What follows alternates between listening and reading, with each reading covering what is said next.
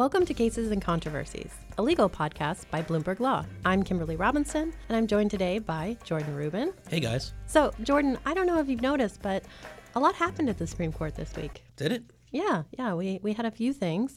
The Supreme Court wrapped up its 2017 term with a few bombshells at the end of the term. And also... You're referring to the Florida-Georgia water case? Absolutely.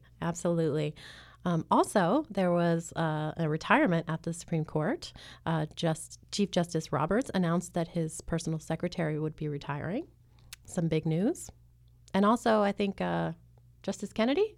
Justice Kennedy is gone. Justice Kennedy will be retiring, and he is a man that I've known for a long time and a man that I've respected for a long time. He's been a great justice of the Supreme Court. He is a man who is displaying great vision. He's displayed tremendous vision and tremendous heart, and he will be missed, but he will be retiring. Right, that's right. He announced that he'll be stepping down from the High Court bench on July 31st. So we're going to talk about all that today and probably a little bit more. But Jordan, let's first talk about this last Supreme Court term. You know, in 2016, the court was dealing with a divided 4-4 court. And so we saw a lot of unanimous opinions, a lot of consensus building. Did that carry over to this term?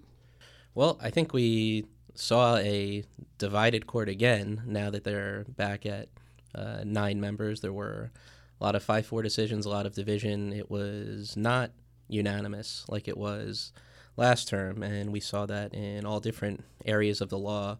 What are some of the sort of more divided cases that you saw that you were covering this term? Well, it really felt like there were most cases that came down 5-4. You know, typically the court has about 50% of its cases that are unanimous. Last term, it was 56% of their cases were unanimous. But this term, they only had 20 cases that were unanimous. That comes out to about a third.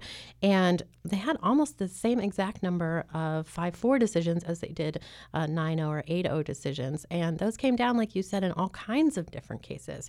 So we had, of course, a 5-4 decision in the travel ban case, the same split we saw in Janus, the case about public sector union fees, and even in an abortion speech case, the court came down 5-4. And I think I also saw on the criminal side, a lot of the cases were divided, but I think in some ways it was sort of a different story. You did see sort of different coalitions joining each other in the majority, and then in the middle of the pack, you had Chief Justice Roberts, Justice Kennedy, and Justice Gorsuch, who just completed his first full term. So on the criminal side, there were some 5-4 cases. There were a lot of divided cases. Not all of them were 5-4. The biggest case of the term, Carpenter, was a 5-4 case, too. That one had both Kennedy and Gorsuch in the dissent, although Gorsuch's dissent was in some ways like a concurrence, some people have said. So we'll see how that winds up playing out in terms of how Gorsuch and the rest of the court rules in the cases that'll fall out from Carpenter. Yeah, it's interesting that we see the division really spread across all areas, civil and criminal, and every aspect of the civil. I thought it was really interesting that the last unanimous opinion we got from the court was on June 18th, and all 18 opinions that followed had at least one dissenter. And indeed, the last 7 opinions that the court handed down were all 5-4. Now, there was kind of a strange split in the Florida versus Georgia water dispute that you mentioned at the top. I'm glad we got that in. But otherwise, it tended to come down along ideological lines. And now that Kennedy's leaving the court, do you think that we're going to continue to see that? What areas do you think Kennedy's retirement's going to affect? Well, yeah, I've been hearing a lot of people say that this is a very consequential nomination and retirement. We as a people are bound together. We as a people find our self-definition, our respect, our heritage, and our destiny in the Constitution. And, of course, any nomination to the Supreme Court is a big deal. Any change in the membership of the Supreme Court is a big deal. I think people are especially concerned or happy, depending on what side you're on about this nomination, because before, when Justice Gorsuch came in, he was replacing Justice Scalia, who was a conservative through and through. And so he wasn't going to change the makeup of the court that much. And I think, in general, we've seen that be true this term and in the cases he participated in 2016. This time around, Justice Kennedy is considered a swing vote. He sometimes sides with liberals. And so, people are concerned that, the people that are on President Trump's list are very conservative, and that this could really swing the makeup of the court. After Kennedy's departure, the Supreme Court will be evenly divided between justices appointed by Republican presidents and justices appointed by Democratic presidents. Whoever fills Justice Kennedy's seat on the court will have the opportunity to impact the laws of the United States and the rights of its citizens. But, Justice Kennedy is pretty conservative. In fact, the court had 18 5-4 decisions this term, and in none of those did Justice Kennedy cross over to side with the liberals. And again, this was on some pretty big issues. So I think in total, this nomination probably won't swing the court that much, but there are, as you suggested, some really big issues that liberals care about where Justice Kennedy had crossed over. And I think the biggest ones are abortion, LGBT rights, and affirmative action.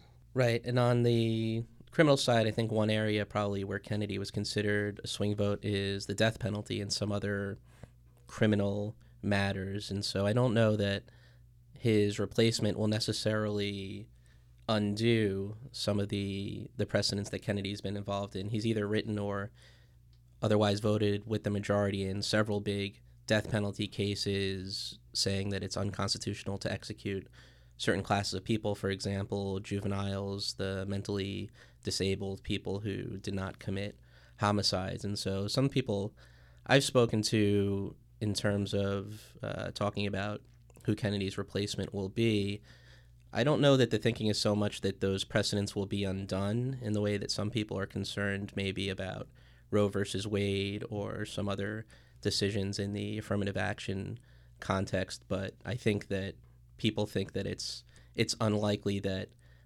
people who are seeking the abolition of the death penalty, for example, that fight probably will not be progressed by whoever replaces Justice Kennedy. But in some ways, some of those criminal decisions in the death penalty context and some other contexts might wind up being up for grabs now that the swing vote will be gone.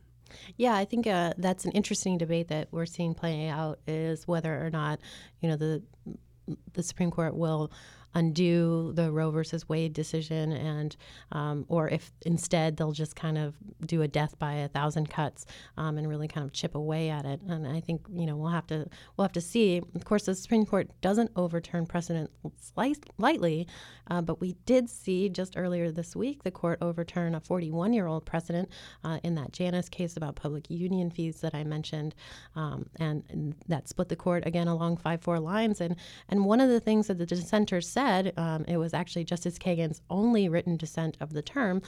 She was quite upset about the fact that the majority had overturned that precedent, and she said she accused the majority of just picking a winner and not really following through on what the court has said in its previous cases about stare decisis and really sticking by its older cases. So it'll be interesting to see if that kind of carries through with the new nominee. What about timing for this new nominee? Any ideas? On when the nominee is when there's going to be a nomination? Yeah. I think we saw just recently that Trump is looking to announce the nomination possibly even before Kennedy actually fully retires at the end of July. I've seen that Trump's thinking possibly of doing it sometime in early July. So we'll see, who that nominee is and how the Senate reacts or doesn't react to it. We will begin our search for a new justice of the United States Supreme Court. That will begin immediately.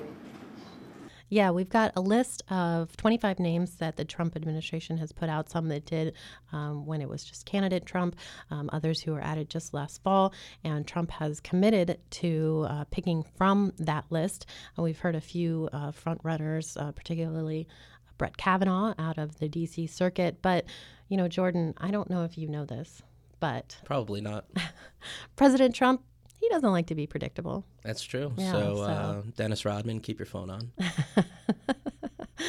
That would be fun to watch. Yeah. What do you think the chances of this nominee getting through the Senate is? I would be very surprised if whoever Trump nominates is not confirmed.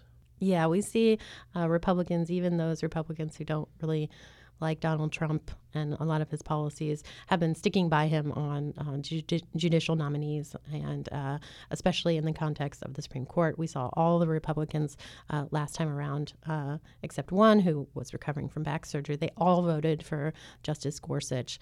On this vote, the ayes are 54, the nays are 45. The nomination of Neil M. Gorsuch of Colorado to be an Associate Justice of the Supreme Court of the United States is confirmed. So even though the Republicans have a pretty slim majority, just 51 to 49, I think they'll be able to pull this one off and maybe even pull over some Democrats who are up for re-election in districts or in states that Donald Trump won. Yeah, I would be surprised if whoever Trump nominates is not confirmed.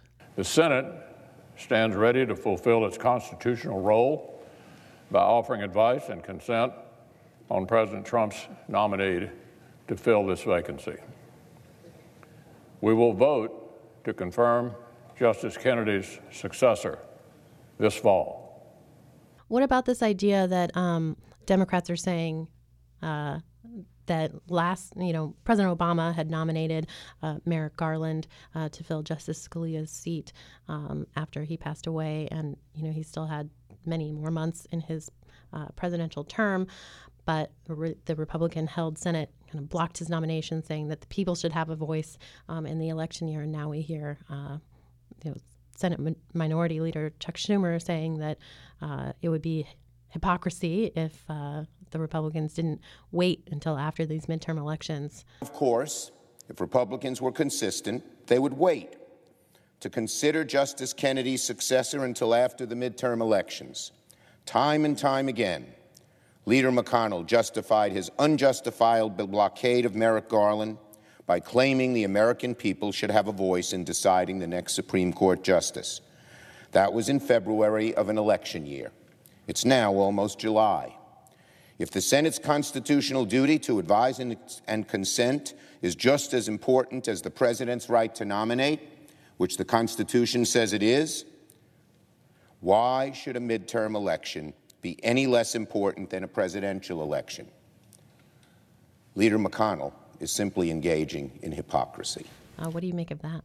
Well, the whole thing is made up, right? And so when President Obama nominated Merrick Garland, Mitch McConnell, he cited something that then Senator Biden had said, and used that as a precedent to hold up the nomination of Merrick Garland. I don't know if the senator had abided by anything else that Joe Biden had said to accomplish things that he didn't want to accomplish. But even though it's sort of a fake rule, let's sort of game it out. So I think when Mitch McConnell said that the American people should have a voice in who the next nominee is going to be, he was talking about through the election of the president, and that wound up being Donald Trump. That was actually, for some people, I think, a decisive issue, perhaps one of many factors that led to Trump being elected. Here we're talking about now when Democrat senators talk about using some version of that Biden rule or McConnell rule or whatever the fake rule is now. Now it's a new fake rule. They're talking about the American people voting in the midterm elections. Now the voice of the American people is not the president, but it's the senators who will be deciding whether to, the people in Congress deciding whether to confirm or rejects the nominee. So, well, and only a third of the senators too. I mean, because only a third of them are for election this term. Right. So who the voice of the American people is changing depending on, who the Senate wants or doesn't want to be confirmed. So I think really what it comes down to, whoever's in the majority can say whatever they want to try and justify what they're doing, but it'll come down to who has the votes. And so that's what leads me to say that whoever Trump nominates will probably be confirmed. Well, we have, even though the Supreme Court wrapped up its 27th term, it seems like we'll still have a lot of SCOTUS news throughout the summer. You can follow along with all the latest developments with Jordan and I. We're both on Twitter. I'm at Kay Robinson. I'm at Jordan_S_Rubin. Today's audio was courtesy of C-SPAN. And you can also follow along at news.bloomberglaw.com. Thanks so much for listening. Have a good summer.